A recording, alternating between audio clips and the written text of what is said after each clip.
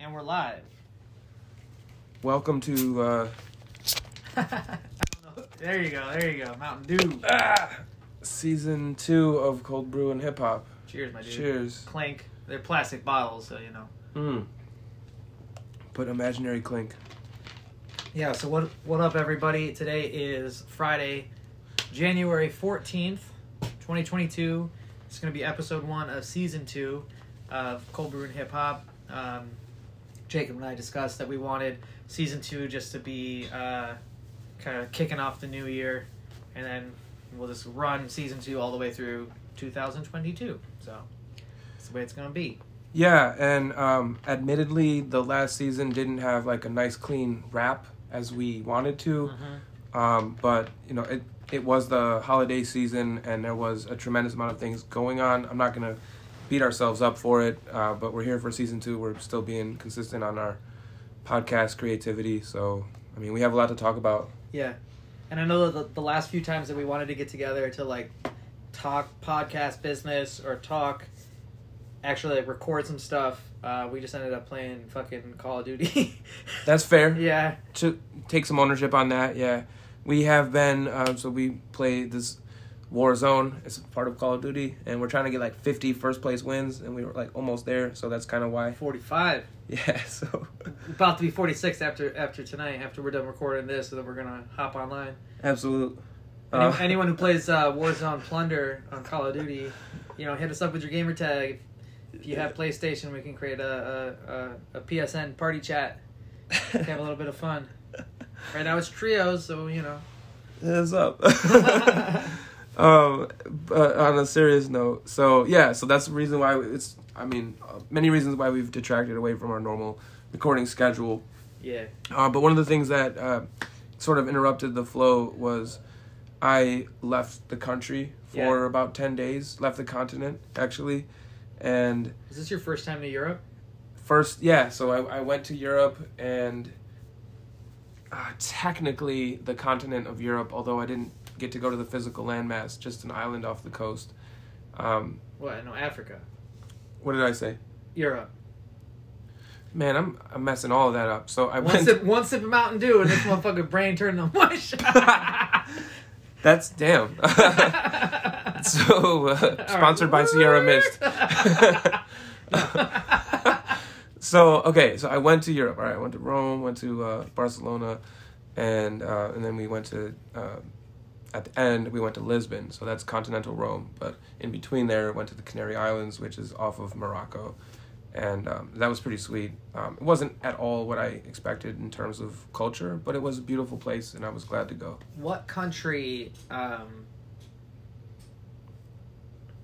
I want to say owns, but I think that's fucking wrong way of like speaking. I feel like I know what you mean. But like, what country? What territory? It does the like what flag? Who claims the? What flag flies? So Spain. Spain. So and then it's crazy too because it's like layers, and then Spain is under the EU flag. So sometimes you still see like the blue with the circle of the stars. So the EU isn't like one sovereign state, but you don't need to like go through passport checks to go between X and Y as long as it's part of the EU. Now, the EU is over Spain, but the EU is not over Spain's foreign territory of the Canary Islands. So it's like a weird gray area thing, and it really doesn't feel like Spain. It doesn't feel like Africa. What it feels like is like England or maybe like Finland or some Norway, or like it feels like extremely white Europe. Yeah, more than anything. Well, because didn't you tell me that that's where like them people go to vacation? Yeah, that's kind of like it's kind of like the Caribbean or fucking Jamaica, shit like that. Like here, for sure. Yeah, you know? It's like the Bahamas for the Europeans, and the main ones that is there is like definitely like German, Finland, and Britain, and all the signage, which is again weird because it's supposed to be Spain.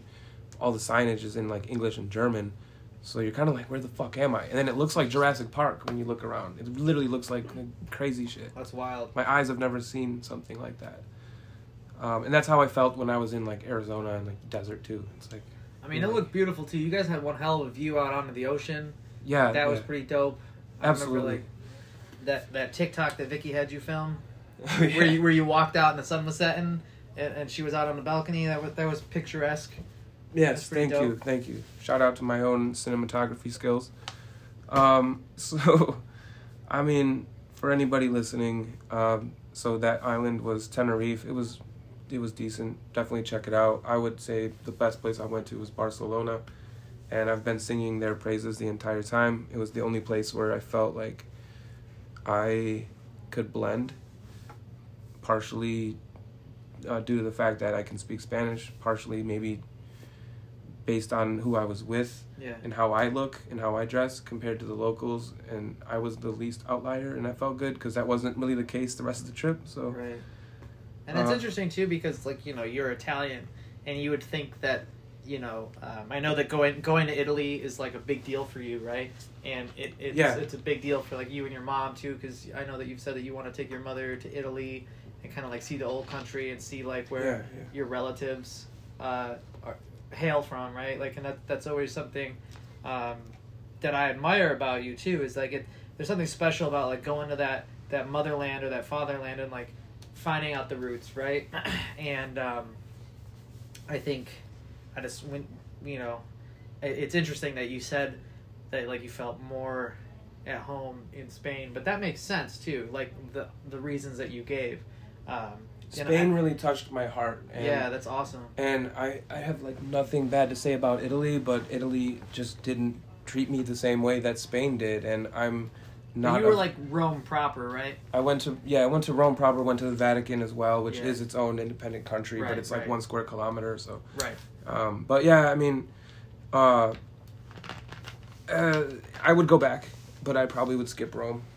If I go back, I'll go to like, maybe like the mountains or the coast or just something different, maybe a little bit less touristy. Right. I agree with that sentiment. Like, if I were to go to Italy, like, I don't even think I want to see like the Colosseum. Like, I fly over it and be like, oh, look, there it is. All right, you know, like. We drove by it by accident when we were leaving the airport. Hey, look, like, kids, Big Ben. Yeah, it was literally. we were like in this. Like, it was really weird. We were trying to like get a train ticket, and the worker was like, nah, here, take this and wait for my guy, and my guy will drive you. I'm like, well, nothing suspicious about this at all, but there was a bunch of like old ladies waiting, so we were like, all right, well, they're getting fucked up first, so we got time to run. No, I mean, it wasn't that sketch, but it was like, it was still like a guy, and he was like, all right, this is my van, where are you guys going? Damn. Drove us like 35-40 minutes, but then, you know, as we were driving, it's like, oh, is that the... And then we like had Apple Maps open to like double check, and it's like, yeah, that's the fucking Coliseum. And they're just like driving by like World Heritage sites, like nobody gives any fucks. Yeah. I've been to Guatemala, I've been to Puerto Rico, I've been to some crazy driving places. Italy was, I don't want to say like worse, but like they definitely gave less fucks about like human life. Like where I've seen people get like run down, like almost run down, and like the driver's mad at them. And in Guatemala, it's more like, I'm just going to drive on the other side of the road. I'm not going to like actively try to hurt you. And like, I don't know. Italy was like, maybe Jersey and Rome were like the two worst places that I would never drive. Yeah. That just kind of like reminds me, like, in Pakistan, like no one's going to get run over, but like, it's crazy. People just make up their own traffic. Like, there'll be like a 3-lane highway, and it'll turn into 5 lanes, and people just like changing lanes like crazy. Like, I don't think Vicky gonna be able to handle that. Like, I saw Vicky when we were in that Uber in Boston, and that guy was driving erratically, and I just think, I don't know. No, it's okay. I don't think she'd be able to handle that. So, what kind of did you like have an opportunity to have some like espresso? Oh my god! So I mean, in Italy, or did you have any like good like caffeinated beverages or coffee or anything like that, like cold brew out in? I had, so basically you can't get Starbucks in Italy. They have one in the entire country, and it's like a Starbucks Roasters. So it's like the high end, like it's more than a bistro. It's only like in northern Italy, so it wasn't near me anyway. So I wasn't getting my usual Starbucks. You can't find Mountain Dew in Europe. God damn. You just can't find. I found like a fucking version of it in Barcelona, and it didn't even resemble. So I was kind of like mad. I was mad that like I didn't have access to my main like caffeine staples, but especially in Rome, I drank a lot of like espressos and cappuccinos. They had, despite all the negative shit that I found on the internet, they definitely do have vegan there. And everybody's like, oh, you don't eat vegan when you go to Italy? And I'm like, you don't tell me how I eat where the fuck I go. Right. But, like, it's not as easy as it is to find, like, cheese on top of everything and find cold cuts and meat. Yeah, of course it's easier to find meat stuff. Right. But, like, it's a big metropolitan city. They have vegan. And I did fine. But, yeah, so I would just, like, double down on all kinds of espressos. And I was always, like, wired up. And my my internal body clock was all kinds of fucked up. Yeah. Between jet lag and then, leaving Rome, going to Barcelona, that's another hour difference.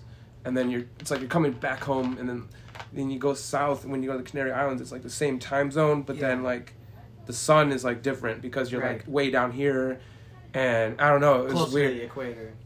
Yeah. The Tropic of Capricorn? It's closer to the equator. Oh, we got a globe up in this bitch. That's hilarious. Here's the equator, and here's Tenerife right there. So. And where's the Tropic of Cancer? I know that they're like... Is Cancer south? Tropic of Capricorn or... I don't know the difference between them. All right, geography nerds, if there's anybody out here that knows the tropics, water depths. This is a cool globe, man. You got like the currents and shit like that. So, shout out to my dad who like was given this. Yo, let me see it. Yeah, oh yeah.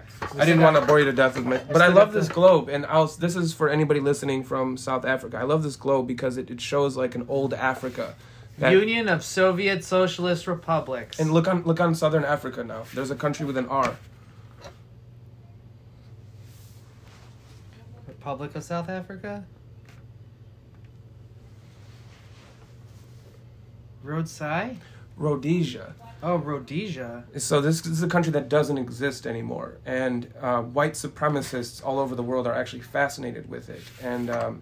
that Dylan Roof kid that did a mass shooting in, I think, South Carolina, he had the Rhodesia flag on him. And, I mean, it's like a dark fascination by some people. So, like, I'm interested in it from a historical perspective, but I will recognize that it was, like, a horribly racist, white supremacist state that was, like, almost modeled after South Africa's apartheid system, but even to an even further extent. And... whites were like less than 10%, but they owned all the land, all the businesses, and, blacks, while they were like 90% or more, had all like this shitty jobs and shitty income. And, anyways, so like they were like an semi-recognized or unrecognized state. So as you can see, it was like on a historical globe. Yeah.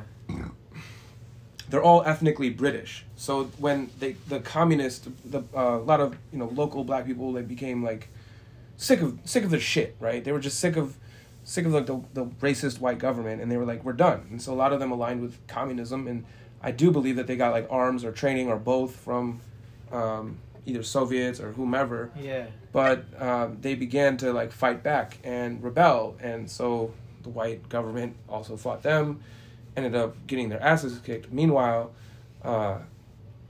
they asked for help from the world, from the Western world, and they reached out and they were like, "Yo, we're getting fucked up here by the communists," and no one came to their aid. Rhodesia? Yeah, no one came to Rhodesia's aid, yeah. And so it became what is now known, or probably before then was known as Zimbabwe. So, So, Robert Mugabe and all those guys.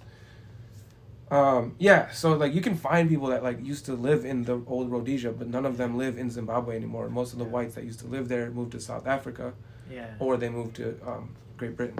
Yeah, it's wild though. That's interesting, and that's interesting too because like the globe, it's the seam of the globe. It splits Rhodesia, so it's Rhodesia. Yeah. Also, like when I was looking at the subcontinent, Bangladesh is Bangla, and then there's a seam in the globe, and then it says Desh. For those young people who are listening, a globe is a physical model of the planet Earth, the planet we live on. So this used to be East, or what? This used to be East? Yeah, East Pakistan. Yeah. I interrupt your train of thought. No worries.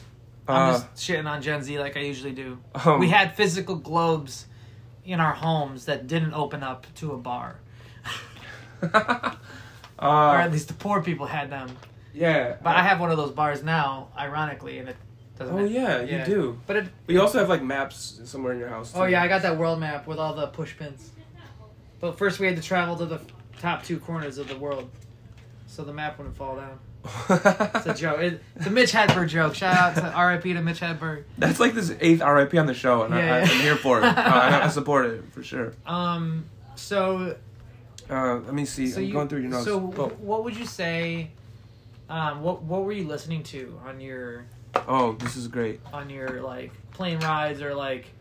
Bro, I got so homesick. Yeah. And I think Rome,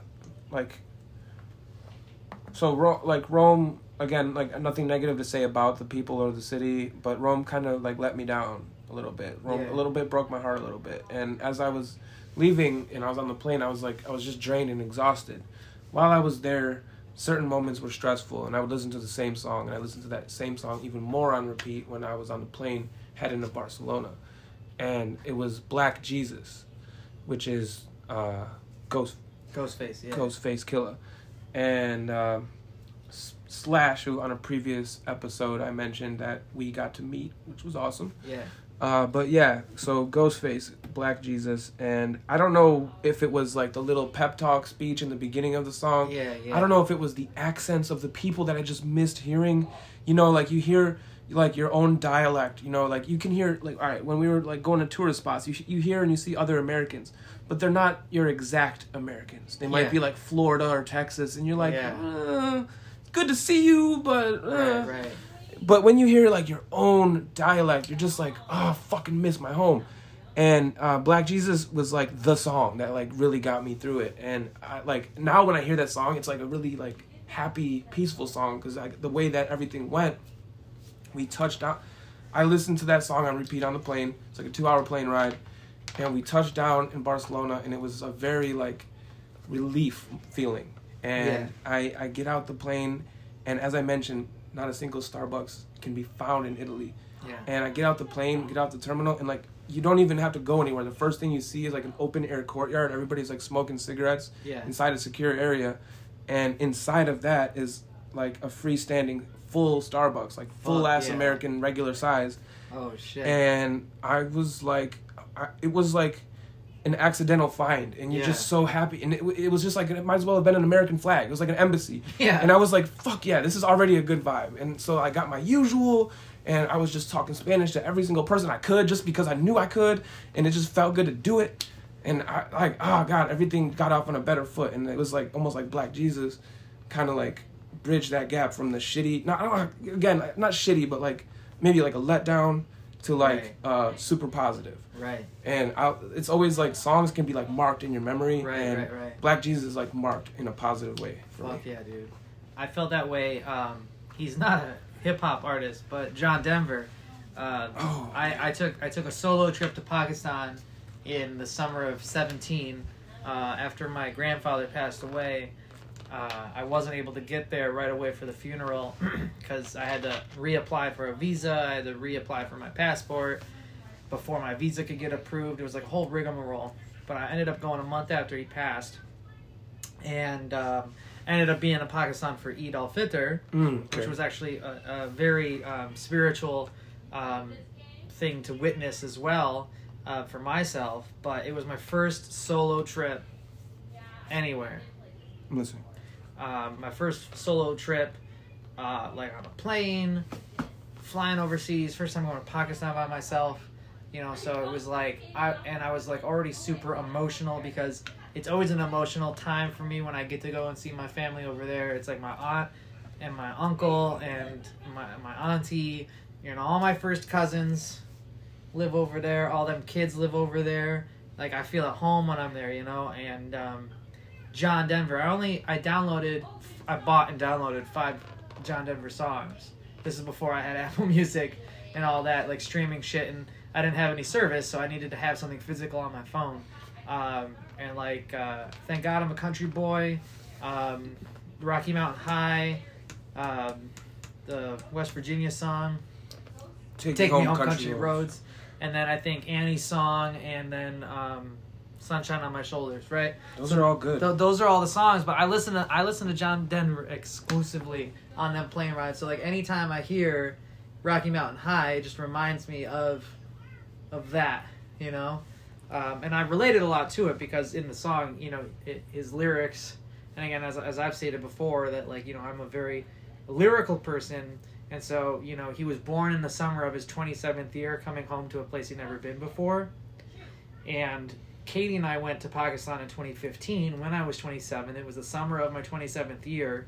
And we went to the mountains of Murray. Well, we went past Murray, which is like, and we stayed at a place that I'd never been before. And it was like, poetic. so, yeah. So, so I can relate to that. Like having like, you hear that piece of music and it's always going to remind you.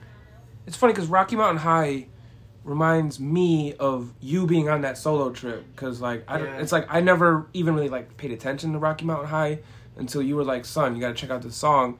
And then at the same time, you were like going through some grief. Yeah. Your grandfather.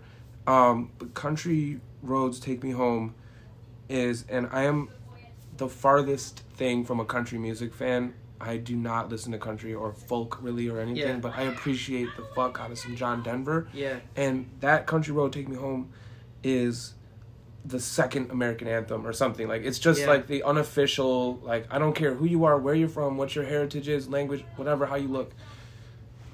This song will make you homesick when you're away. It officially became the anthem of West Virginia. Wow, I didn't know that. It was like unofficially that, and they used to sing it at like West Virginia University or West Virginia Tech or something like that. They used to sing it at like the football games of the college, and I think there was like a petition in like the 80s or early 90s or something like that. And I could be completely wrong. Someone could fact check me.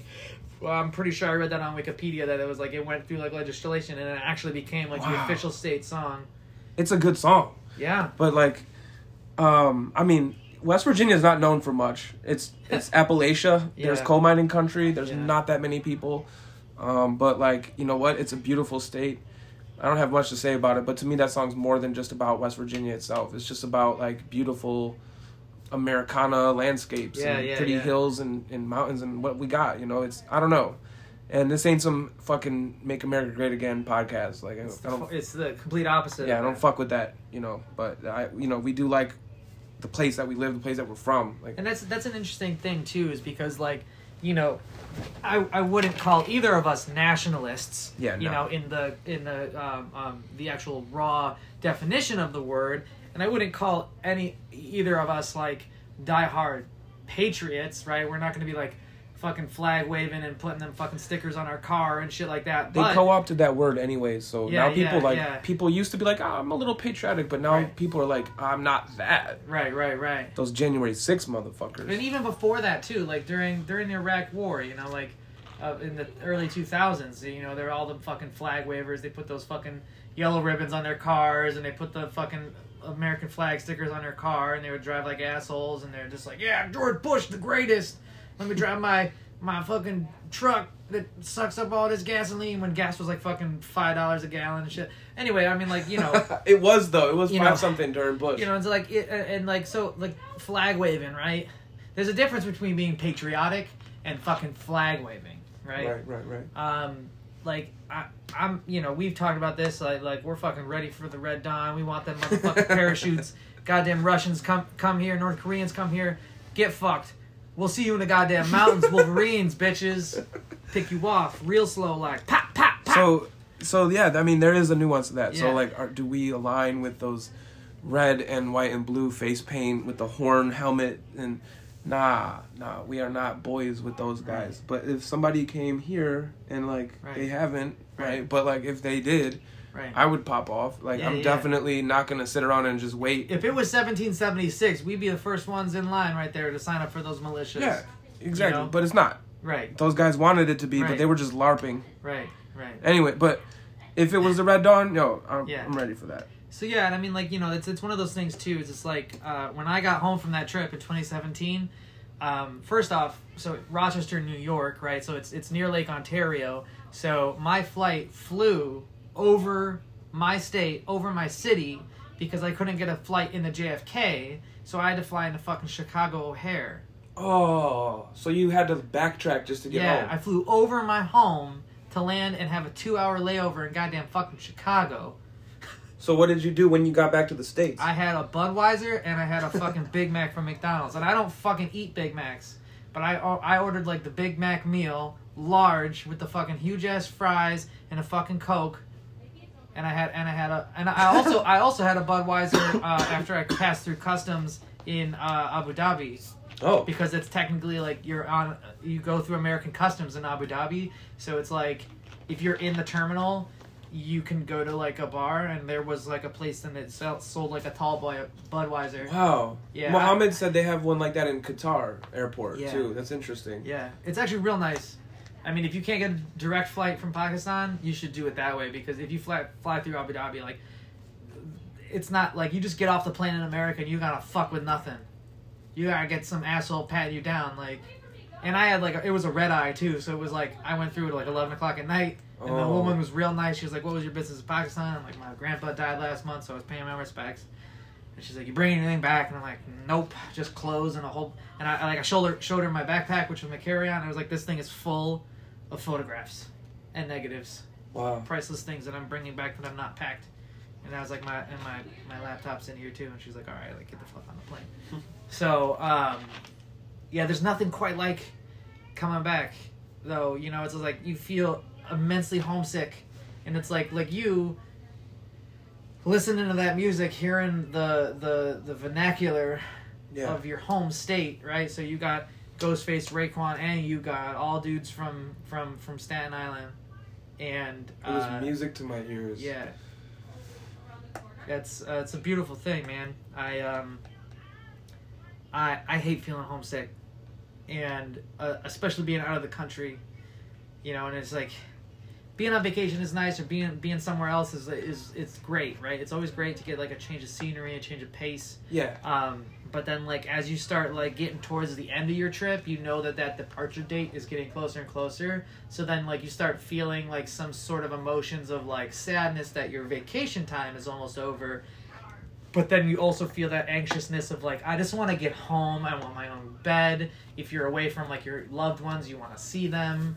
You know, like all that kind of stuff. When you look at people's Instagrams, when you see their trips, you don't think about all the emotions that go behind it. The anxiety of just dealing with security all day long, the fucking exhaustion. It's a lot that goes into it. But then like just being homesick, far away from home, being like in a place with no signal sometimes, even just on a plane or whatever, you really feel like you're cut off, and it's been a long time since I felt like that, but I'm super grateful that I got to go, and I mean I'm richer for the experience at the end of the day. I'm glad that you guys had that European package for Verizon.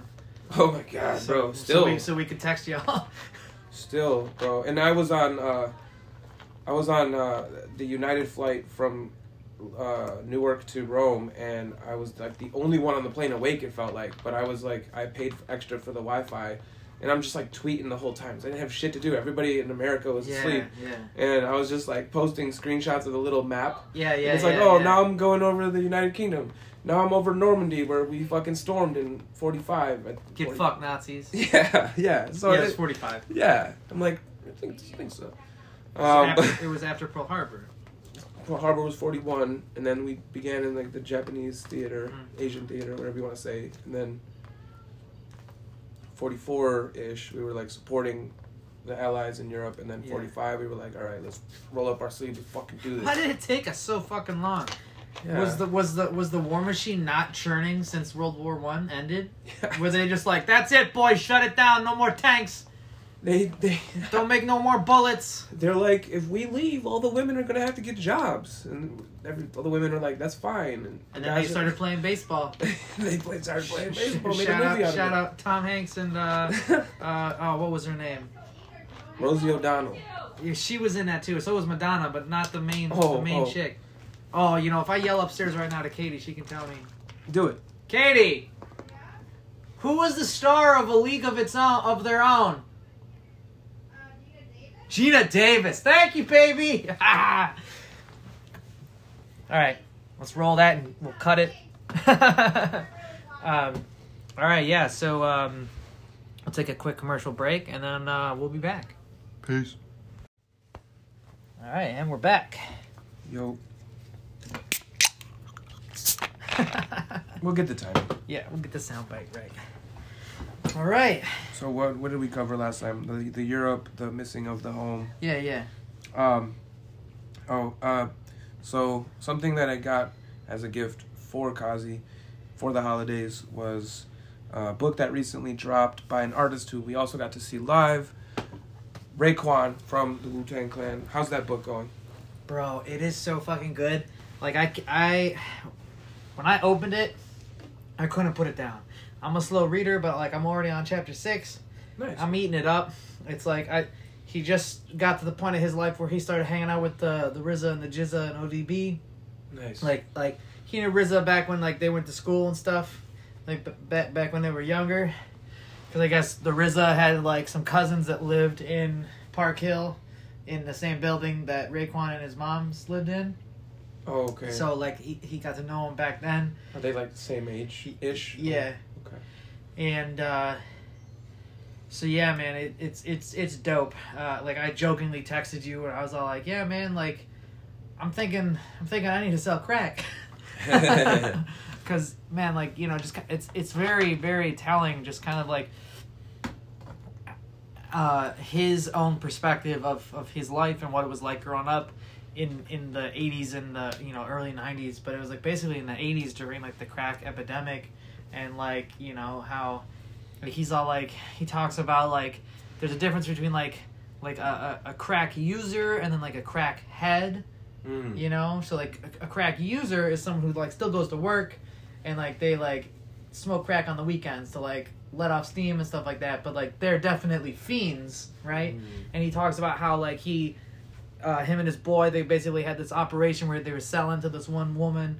I think her name was Tracy or Terry. I think it's Terry. And she like lived a few floors above them in the projects, and they would sell out of her apartment. She would invite her friends over on the weekends, and they would just like be cooking crack in the other room, and had like they locked the door, and then whenever they needed more crack, they would like knock on it, wake them up if they were asleep on the couch watching TV or something like that. But he was like Raekwon was like talking like pulling like 2 G's a night.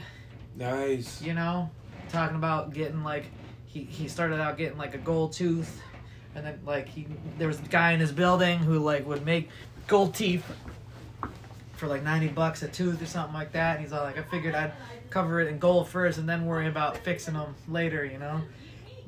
You know, like orthodontia or things like that, you know, getting fillings or whatever. But he's like, I'll put the gold in there. He talks about getting shot. He talks about like dudes, you know, who got shot, having to like lay low and shit like that. He talks a lot about like how he really didn't know his dad. Talking about like the father figures that he had.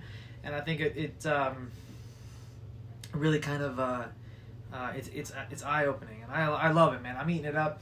Like I said, I'm a slow reader, but like it's way easier for me to like relate to, and it's funny too because like I know how his voice sounds when he talks, and so like when I'm reading the book, it's like in Raekwon's voice. Oh, that's amazing! It's amazing, and I didn't know it's an authentic, autographed copy of the book. Oh yes. It's got that little insert in there, and like there's Raekwon's signature, and then there's like a certificate of authenticity for the signature, which is dope. And then I feel bad like cracking the book open and reading it, you know. But like it's it's mad good, man. No, he wrote it because he wanted people to read it, so I'm sure you're making him happier by reading it. Yeah. But I'm glad that you like it. I haven't even got a chance to read that book yet. I'll probably get it on like audiobook if it drops on like Audible or I don't know if Apple has its own version of audiobooks, but I usually fuck with the audio and I like follow along.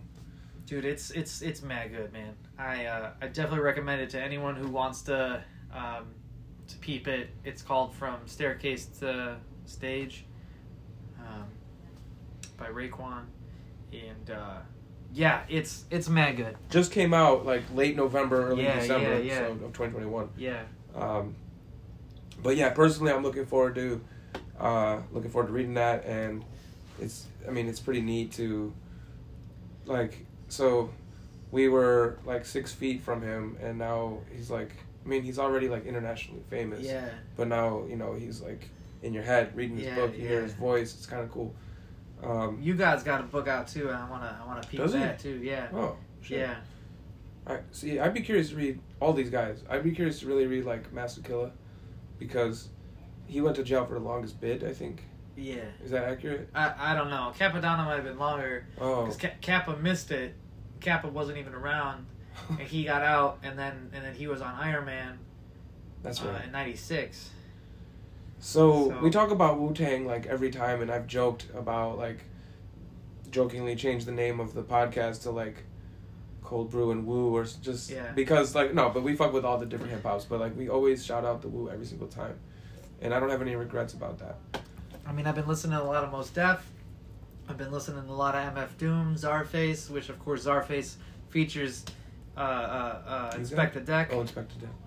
But also Czarface has MF Doom, so it's pretty dope. I get to hear MF Doom and the Rebel INS on the same tracks. So I'm for the longest time too, I like what really kind of like got me into like rap music was of course like Eminem and Dr. Dre, right? Because I was in middle school when like the real Slim Shady came out. Yeah. And I had just come back from Florida. My dad took me to Disney World and Universal Studios. We were in Florida for a week. We were in Orlando for a week on spring break in April, right? And then I came back and I'm on the bus and the real Slim Shady came on the radio and all the kids were yelling up to the front of the bus, Miss Haley, turn up the volume. It's the real Slim Shady, turn up the volume. Oh, and she was like a cool older lady and she knew that it would make us happy if we listened to that on 98 PXY, the local top 40 radio station here in Rochester, and she would turn it up, and the beginning, yeah, yep, it's iconic, and so then I was like, I looked over to my friend Sasha, and I was like, Sasha, what is this? Who, real Slim Shady, like. Slim Shady, like, hi, my name is? And she's like, no, it's his new song. And it was, like, out of the realm of, like, because I knew that there were different albums for different artists. But I think it was, like, I kind of, like, felt that Eminem was a contemporary of mine, even though he is, older than me. He's actually born on my sister's birthday. They share a birthday. Oh. He was born, I think, 1980, if I'm correct. And she was born in 84. He was born in 1975 or 74 or something like that. He was born in the 70s, I think. Anyway, 79 or something like that. October 17th. But, like, it's kind of like, I was like, what? What do you mean he has another song? He has a whole other album? Like, it didn't make sense to me, right? And then I was like, I know my name is, like, I know that Slim Shady. And they were like, it's a new album. And I'm like, oh, okay. Yeah, 72, October 17th, 1972. So he's 12 years older than my sister. My sister born in 84. If she ever listens to this, she might be grumpy at you for putting that out there. Yo, what up? Yasmin, you're 37 years old. Ain't nothing to be ashamed about that. I'm turning 34 this year. It happens. The world spins. We go around the sun. We get older. Age is just a number. Age is just a number. I'm on my bullshit right now. You're like, hey, don't throw out the year she was born. No, I don't. I mean, it's not my sister. It's the thing. It's like women are always sensitive about the year that they're born, and I think it's like socially, they've been conditioned that way. But yeah, so like that song, and then of course like Forgot About Dre. That introduced me to Dr. Dre, and then like my friend Nate. When we were able to like when Napster was out and Kazaa and LimeWire, he was downloading music like crazy on his mom's computer. And he was burning CDs for me. So like he's the one who he played Thug Mansions for me, and that's how I got into Tupac. Are you talking about the OG one or the Nas version with the acoustic guitar? Because both are good. With Eric Clapton, Tears in Heaven. It's like a remix with Tears in Heaven. Oh. But it wasn't that version. It's the original version of Thug Mansion. Okay. So like that's how I got into like the rap game, and I feel like then I got a little bit of like Dead Prez. I got a little bit of like Danger Doom, which was Danger Mouse and MF Doom. They did shit for Aqua Teen Hunger Force. Right. Yeah. Like in like the mid 2000s. Shout out to MC P Pants. Yeah, MC Chris. Right. I want candy, bubblegum, and taffy. That shit slaps. That shit slaps. It works. It was like Aqua Teen Hunger Force was like a fucking crazy ass show that like it's like that and Squidbillies. You need to be like high or drunk or fucked up on something like late night Adult Swim watching that shit to make it funny, or you were just a teenager like us when them shows were coming out, and it was so weird and like. For me, it was both. Yeah. I was a teenager, and I was really fucked up because I was. I mean, it's not. We're not gonna like psychoanalyze my addiction to alcohol that I dealt with, but like it was. I mean, I was drinking hard liquor in 40s every day of my life, so Squidbillies was hilarious. Yeah, this is a brilliant work of art. But like, you know, I think it was like that was my introduction to like into this like this realm of music, this thing that like really hadn't. You know, my mom's a classical violinist, so of course I know classical music.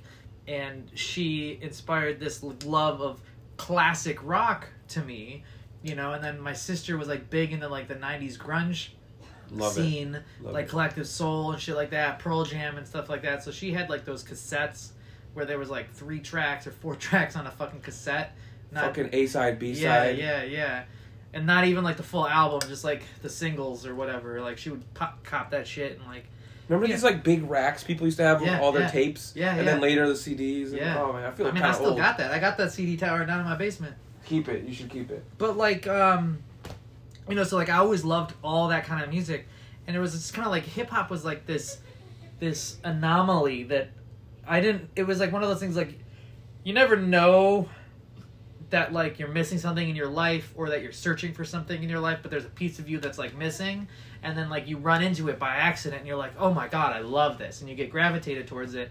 And I was in the car today, and I was listening to the album Legend of the Liquid Swords, specifically Legend of the Liquid Swords by the GZA, and the bass on that track. And I fucking love listening to music in my car. And I don't turn the bass up on my equalizer or nothing like that. I keep it at, like, +1.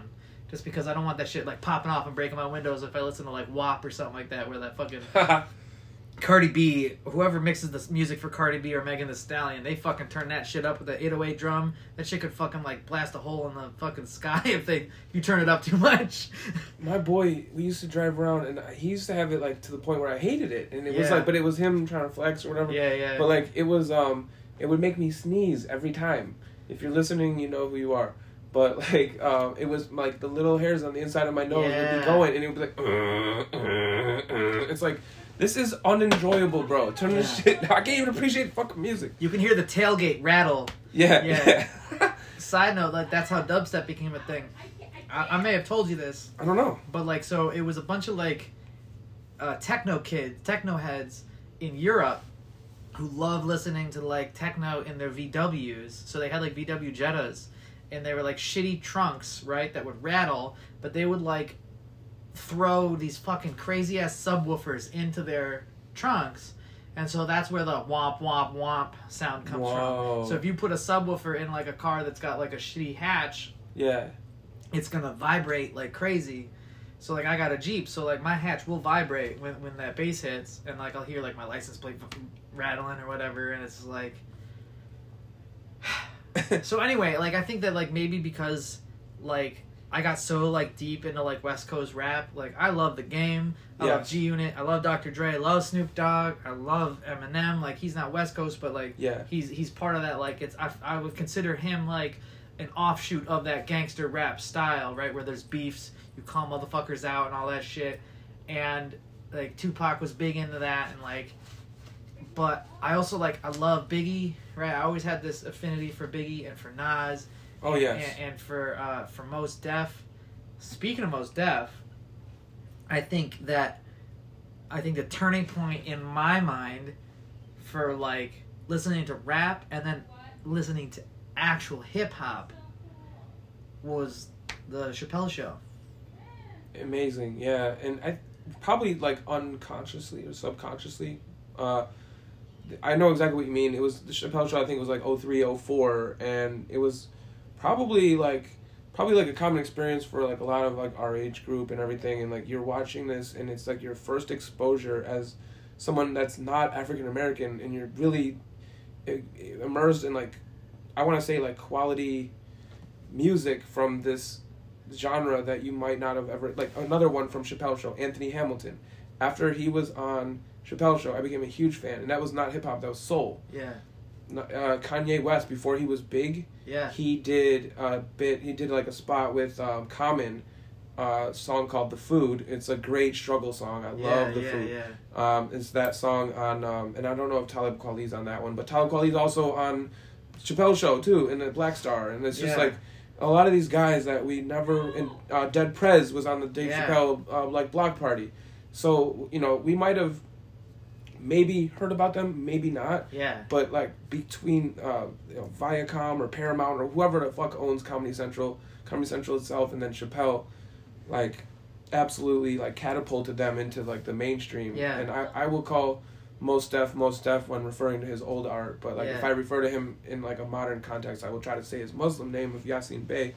Yes. But like that dude is like a true artist. Yeah. And I fuck with Mos Def. Like, yeah. I like, and I love Black Star as a group even, and it's just, but like Mos Def does like multimedia pieces. He's not just out here like he doesn't do like your angry tweets. He's not stirring up a bunch of beef shit. There's a time and place for that, and like we all get into it. Like MGK Eminem was like a couple years back, but like that was everybody in the whole world was like up about that. Yeah. And like people care, but like with Mos Def you get quality content, quality good shit, and he cares about his own niche, his own community. He cares about his borough, and like Biggie, he helped put Brooklyn on the map, but I think Mos Def also added to that, in his own way. And I'm not taking away from Biggie. And I think that's like the thing that now that like of course now like the Woo, right? We got Staten Island and we got Brooklyn, and I feel that like those New York artists, because New York is the birthplace of hip hop, and I think that like I got so caught up right with the West Coast gangster rap. Yeah. And I was at a point in my life where I was like very angry too, so like it's a reason why I was probably like Natural Born Killers, like that fucking song is just like, like fuck everybody, we fucking shoot you up and murder you and fucking shit, and like, that kind Murder of... Inc. Yeah. So that kind of shit, are you referring to the group, or are you referring to the song on Dr. Dre's The Chronic 2001?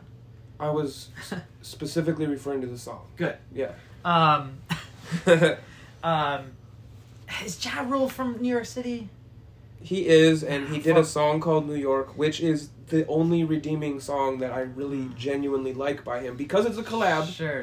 Oh yeah, I remember you said that to me. And I will die on this hill. It is a good song, but it is Ja Rule's main or one only, like really fucking banger. And it's Fat Joe and others are on there. I think I want to say Jadakiss, but like Fat Joe is the. We'll listen to it sometime. Fat Joe is like the part. Like he fucking knocks it out of the park, and he's. Fat Joe, and rest in peace to Big Pun. Fat Joe puts the Bronx on the map. Brought it back to the boroughs conversation. Fat Joe is the Bronx. Also, Bronx is the birthplace itself. I saw this TikTok of Killer Mike, because he does a podcast now, and he was talking. He's all like, all these like rappers or whatever. Like you gotta like, if you're like moving out of your hood, right? You make it, you get that record deal. You make it, you make your money. And you're moving out of the hood, before you leave, you need to be leaving with at least 2 properties that you own. Like buy a building and rent it out to people, or buy a business or something like that. So that way like you're reinvesting your money back, and you're leaving a piece of yourself back in your neighborhood, in your hood. I feel that, and I'm not trying to be like in the music industry like that or anything, but I feel that if I ever struck oil or something, I on accident fell ass first in a pile of money, the thing I would do, and like I obviously, like, I'm from Rochester as a whole, and this is a very wide, Monroe County is pretty big, but I fuck with this neighborhood. Yeah. If I was going to do that, and I was going to, like, leave a little piece of me before I left, it would be in Charlotte Beach. Yeah. I would open up, like, a little coffee shop or something, and then I would get the fuck out, because I love it here, but it's not that great. Yeah. Yeah. And I think you always got to, like, go on to, like, bigger and better things, pay off the mortgage on your mom's house or something like that, or like, that kind of stuff, One day.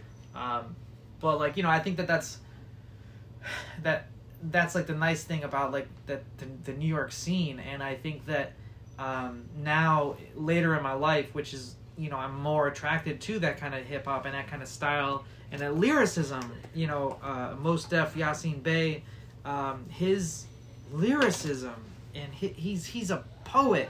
And Talib Kweli is a fucking poet. Mm-hmm. You know, all them Wu dudes are poets, and then you can tell, you know, like they're mentally sharp and their tongues are sharp. Yeah. And I think that just like anyone can like be a gangster rapper. Anyone can be like, you know, I went in a club, I smoked lots of weed, I fucked some bitches, got my Lamborghini, cruising down the avenue. You know, like it's nothing against like Eazy-E. You know, cruising down the street, my 6'4" is a fucking great song. Eazy-E more or less invented cruising down the street in the 6'4", you know. But like these dudes, I absolutely fuck with gangster rap, and I absolutely fuck with like flexing, all this flossing, but sometimes it's super transparently fake. It's disingenuous, and I don't even buy it. Yeah. Like, I don't fucking believe you that you have this Lambo. I think you rented that for the video. I think your producer's looking at his watch, like, when's he going to get out the car? You know, and, like, I can see it. And we, you know, maybe not some of the young kids, but, like, we know you fake motherfuckers, and we know the genuine ones. And that's why we spend more time on the Wu and on Mos Def and Talib. Because it's like they're not trying. They're just making art. They're just it's just part of them, and they're giving it to us for free. And I think that was the allure for Biggie too. Like Biggie was like blew up, right? Yeah. And he's just rapping about like the shit that he sees. Yeah. You know, like the shit that he's been through and the shit in his life and the shit that like, you know, telling stories. And I think that's like a lot of that like oral tradition of hip hop. Right? It's like you're telling a story, and it may be coming out of your mouth, and you may tell the story in such a way that it's fictional, but it's historical fiction, right? So, like, a lot of... And this is kind of like a throwback to Raekwon's book, is that, like, I'm reading these stories that he's telling, right? And then I go back and I listen to some of his tracks off of Only Built for Cuban Links and off of 36 Chambers and Wu-Tang Forever, and I hear some of the things that he's saying in his verses on those tracks, and I'm all like... You're saying it like it happened to you, and it may have happened to him, but also I'm reading about him telling the story of how it happened to a friend of his, you know? And it's interesting because, like, then they're using this platform to, like, tell this story of, like, the things that were happening around them. And I think that, you know, we're really, like, a product of our environment. Yeah. And, yeah, man. I mean, shout out to Dave Chappelle for putting me on that. Absolutely. For introducing me to like real good hip hop. And I remember I was excited as fuck for that Dave Chappelle Block Party movie too. We went and saw it in theaters, and there was like 6 of us in the theater. And it was like me and my friend Josh, and then like our girlfriends and like another friend. There was 5 of us, and then I was thinking there was 2 other people in that fucking movie theater. But it was dope. He got the fucking he got Fuji's back together. Dude, I love that. And when Lauryn Hill hit that stage, I fucking lost my mind. I didn't see it in theaters because I was aware of it, but I didn't have, whatever it was, I didn't have, like, access to wherever it was playing in theaters for whatever reason. But when the day, like, it dropped in, like, what did we have back then? Circuit City or Media Play or fucking, who knows? I think Media Play was closing at that point. But yeah, Circuit City, Best Buy. So I literally bought it the very first day that it dropped, and I was so excited to go home and put it on the DVD player. This was back when DVD was still new and cool. But, like... for me, like, I mean, I fuck with the whole like experience. It made me wish that it was like a regular thing. I'm like, I'm gonna go to the next one. There really was no next one. But like that's how I got really introduced to like Dead Prez and I fucking love Dead Prez. That one song that we all know. I don't even have to name it, but if you fuck with Dead Prez, you fuck with at least this song, and it's interesting. And I don't really need to like dissect it right now, but it's interesting. There's a part that's like. Run up on them crackers in City Hall. If we don't get them, they gonna get us all. And like you can really get offended by that if you want to be like a fragile white person. Yeah. You know, and I guess my take or my response on that line is that, like, first of all, no, it doesn't. Not that anybody asked. No, that it doesn't bother or offend me whatsoever. Yeah. But more so. This is their version of fuck the police. Yeah. This is their this is their version of Public Enemy's many songs that like speak out against a system that was made to keep them or push them down. And I'm not mad. And I'm not gonna be using this platform as a place to complain about people of color using their voice to express their discontent and dissatisfaction. Totally. But anyways, I fucking love that song too. Massive digression, but thank you to Chappelle and Dead Prez. You got some good shit. And you know, I knew of I'd heard Cream and I had heard Wu-Tang Clan ain't nothing to fuck with before, right? And then I saw the RZA and the Jizza on Wu-Tang Financial in the first half of season 1 of Chappelle's Show, and it wasn't until years later, like I knew of ODB, but like, and I knew that he was dead now, and I was just like, okay, well, like I just didn't know, and then I was like, what is the Wu-Tang Clan? And then I was like, are they Asian? Are they half Asian? Like, why do they say Wu-Tang Clan? Like, what's up with that? Like, they use all these, like, kung fu movies and shit, and I was like, did they grow up in Chinatown? And, like, maybe, like, you know, like, like, they're half and half or something. I didn't know what was up. And then, like, it wasn't until, like, years later, and I'm an adult, and I finally, like, my boy Tony started talking about Wu. You posted that video, that Triumph thing, with Inspector Deck's first verse of Triumph. And it's like, and it's all the lyrics, and it's all like the way that he did his rhyming scheme and the way he built that first verse. And it really just like, it was, I mean, you found that comment where you posted it on Facebook, and then I was just like, oh, now I gotta like dissect this song, and I dipped into it, and I haven't gotten out of that pool. I fucking dove right into that Wu-Tang pool, and I'm stuck in it. It's like a quagmire, I can't get out. Hold up. I'm just gonna keep, Qazi's gonna take a step away, but I'm really happy for those guys, and I'm glad, genuinely glad that they've been able to grow in their success rather than some of these people that came out in the early 90s are even people that came out later. Talking about people that came out in the 90s or even in the early 2000s that are already has-beens. They're already doing like shitty casino shows. And just like, you know, the Wu isn't playing shitty casino shows. The Wu is selling out fucking shit during a goddamn pandemic. And motherfuckers were waiting out in the freezing ass cold just for a chance to be in a sweaty, dirty fucking venue. Just smoke-filled venue. Yo. With a goddamn herniated disc. Walking with a fucking pimp cane. Standing for 6 hours straight. On legs that are numb. Fucking muscles not working. Shout out to the American healthcare system. It was worth it. But it was absolutely worth it. And it's funny, I'm going to change that word. It's interesting. One of the members had a loss and they postponed the tour. Yeah. So it should have ended by now, but they postponed it because I think it was Raekwon's mother that passed away. Raekwon's mom Rest in peace, Raekwon's mom.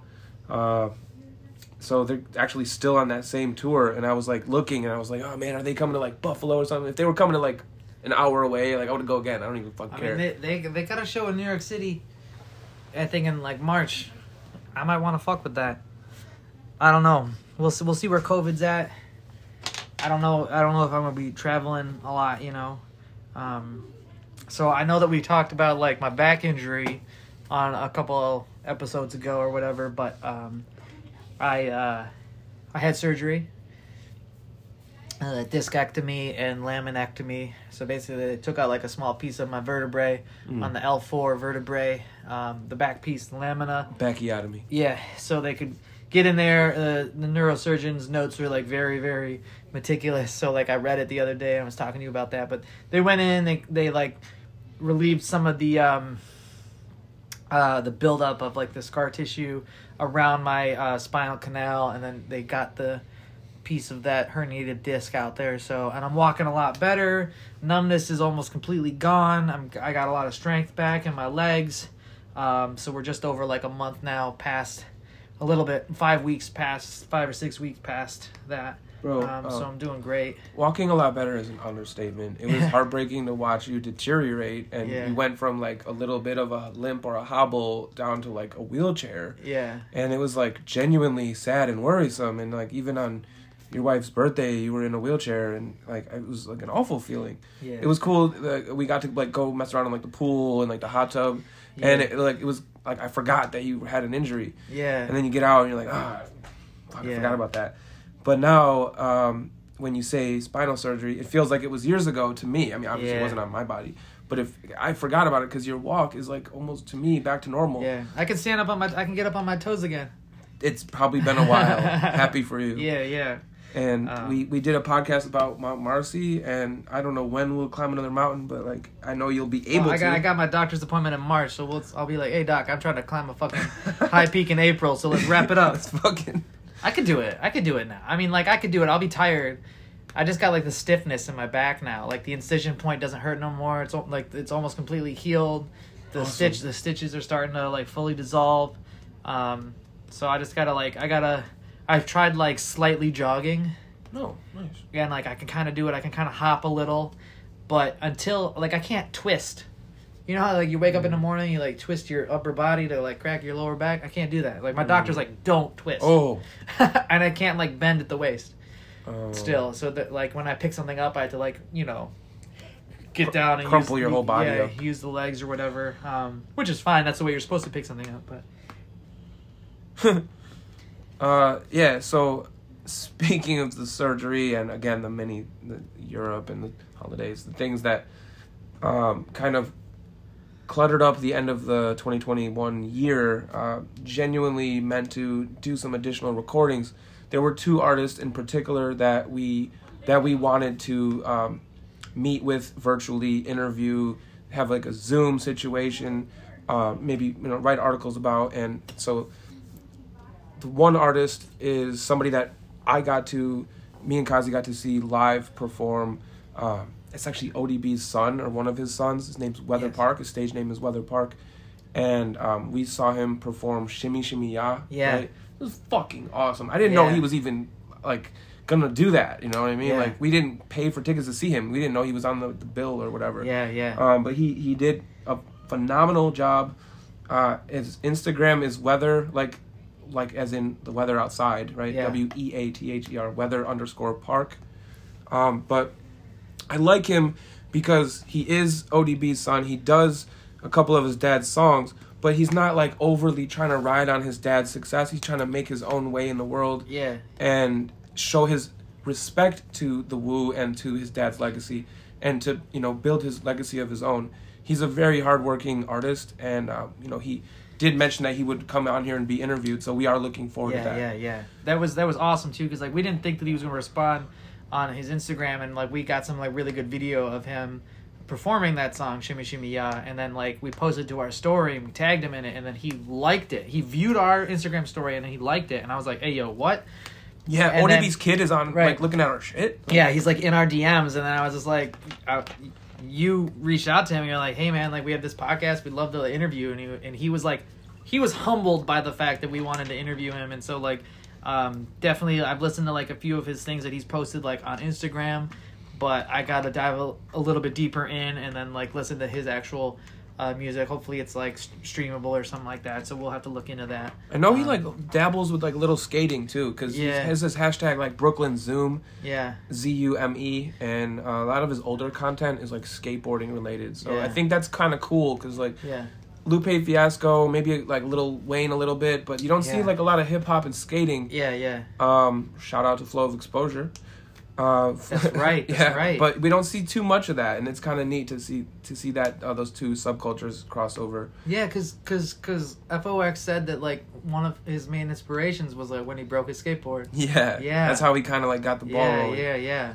And speaking of Cape Town artists, there's another one. There's a bunch that I want to interview, including Celeste, who we had on a couple months back, and she named a bunch of people, Cream Machine, her colleague who's in the videography industry, Jamie Forbes, I believe, would love to interview you. But somebody that really comes to mind is the artist 2, spelled out TWO, like the number. Mm-hmm. Now, this is somebody that's on Apple Music, it's Spotify, social, everywhere. I know he's a producer, he does his own single solo music as well as collabs, and he has one song in particular that, like, it's so, like, catchy and hype that it disappoints me that it's not available for streaming yet, but I know that it will be. He's already stated publicly that it's coming out. It's called Long Day, and it's on, like, Reels and like, I don't know if TikToks or just Reels, but you can listen to, like, clips of him performing it live. So he's got the song, he's got the beats, he's got the words. It's just not available for me to, like, bump to it yet. But, like, I can't wait for it to drop, because he's got at least, like, this one line talking about, like, gangster rap in the 80s and shit. And I don't know why, like, that song is, like, for me, like, I love that shit. I've listened to his stuff on Apple Music, and I gotta peep that song now on the reels. Yeah, I'll send that to you. Yeah, I like his sound. I like his flow. It'll be great to have him on and kind of pick his brain a little bit, and we'll try to keep it fresh too, right? With each interview that we a prospective interview that we want to set up, try to not ask all the same questions and things like Definitely. that. Definitely, try to tailor them to the artist. Yeah. But also pick their brain on maybe current events and just things in general. Like we don't want to repackage the same interview with a different face. Yeah. And also that the African American English vernacular. Oh. Did I fuck it up? No. AAEV or AAVE? VE. Or no, but vernacular English. African American vernacular English. You're talking about the creator that his username is usually What's Good English. Yeah. And I think it's Nodos88 on Instagram, but never you mind about Instagram. Yeah. It's usually What's Good English, YouTube, TikTok, wherever. Yeah. And so he's a linguist, and he talks about really like a lot of different ones like Spanish and French, but he really breaks down African American vernacular English, which is like a fascinating thing because for hundreds of years it has not only been perceived, but it has been like taught that the way Black Americans speak is not any form of proper. It's dumb, slang. Bad, stupid. It's slang. Right. It's street talk, all that kind of shit. It's dirty, unprofessional street talk. And if you talk that way in an interview, you might as well kiss the job goodbye. Right. Just all the negative things wrapped up into a little burrito. That's how. And I'm not even going to call it AAV because before it even had a name, before even Ebonics, which was a name given by an African-American scholar, but they took that and they made it even better by calling it AAVE, sometimes BVE. Yeah. And I think BVE, Black Vernacular English, because not all Black people who speak it are from America. Yep. So they're kind of like expanding that. Yeah. But however you put it, however you word it, it is like a real language with unique verbal conjugations, unique vocabulary that differs from standard English, but follows its own rules. Yeah. And, like, the habitual be is, like, my favorite verb tense. Yeah. And so, anyways, back to What's Good English is a creator, and you should check him out on TikTok or YouTube. But he deep dives into African-American vernacular English. He exposes myths and breaks down some of the things that you might have heard of and not known even stemmed from there. Yeah. So he's said he would come on the show and chat with us, not necessarily interview, maybe a little interview, maybe just kind of dialogue. Yeah. But looking very much forward to that. So those are some 3 upcoming episodes, upcoming content. AAVE, Cape Town Artist 2, ODB, Old Dirty Bastard, Sun, Weather Park. Yeah, totally. Can't wait for all that. I think 22 is going to be a good year, man. Got a lot of things in the works. We got these interviews coming up. We're going to try to get back on like a better schedule. Hopefully we can not be recording on a cell phone. Hopefully like we can get a little bit of I've been looking into getting like an audio mixer and a couple condenser mics so we can do it from a computer. Also like the audio mixers that I found, they have like an audio input so we can kind of like play music at a lower volume behind us as we record. Yeah. It'll be, like, better listening. Yeah, so we can, like, if we want to, like, reference a song, we can just hook our phone into that aux port, and then we can just record it right there, just play it at a lower volume behind us. We have those headphones on, so just get a little bit more technical, I guess, in that sense. And then, I know that we've talked about it, but I think that it would be dope as fuck if we could go to New York City and interview Weather Park in person. Oh, yeah. Meet up at like a Starbucks or some shit like that, or a neighborhood coffee shop that he would recommend. Yeah. And then we can just set the phone down and then just, have it on the table and record. Weather Park, I will interview you wherever the fuck you're at. Bro, if you're on a trip to Baltimore, we will go to Baltimore. Yeah. They got, like, in Brooklyn, there's Brooklyn Podcast Studio. Nice, quiet space. We can... Rent it out, yeah. Rent that out, record in a quiet area. If it has to be a Starbucks, we'll make that work. But, as far as, like... Or weather permitting, we can record in the park. That's it for today's show. Anytime that we can do a physical in-person interview, we're always going to do that. As far as people from on the other side of oceans, we'll deal with virtual for the time being until we have our private jet. Until we get our private jet, for sure. All right. Anything else you want to talk about? All right, dope. All right, well, that's a wrap for season 2, episode 1 of Cold Brew and Hip Hop. What do you want to name this episode? Europe recap. I don't know. What do you think? I forgot the other stuff we talked about. We did it in like separate segment recordings. Homesick for Hip Hop. Oh shit, that's the name. All right. Homesick for Hip Hop. All right. Peace.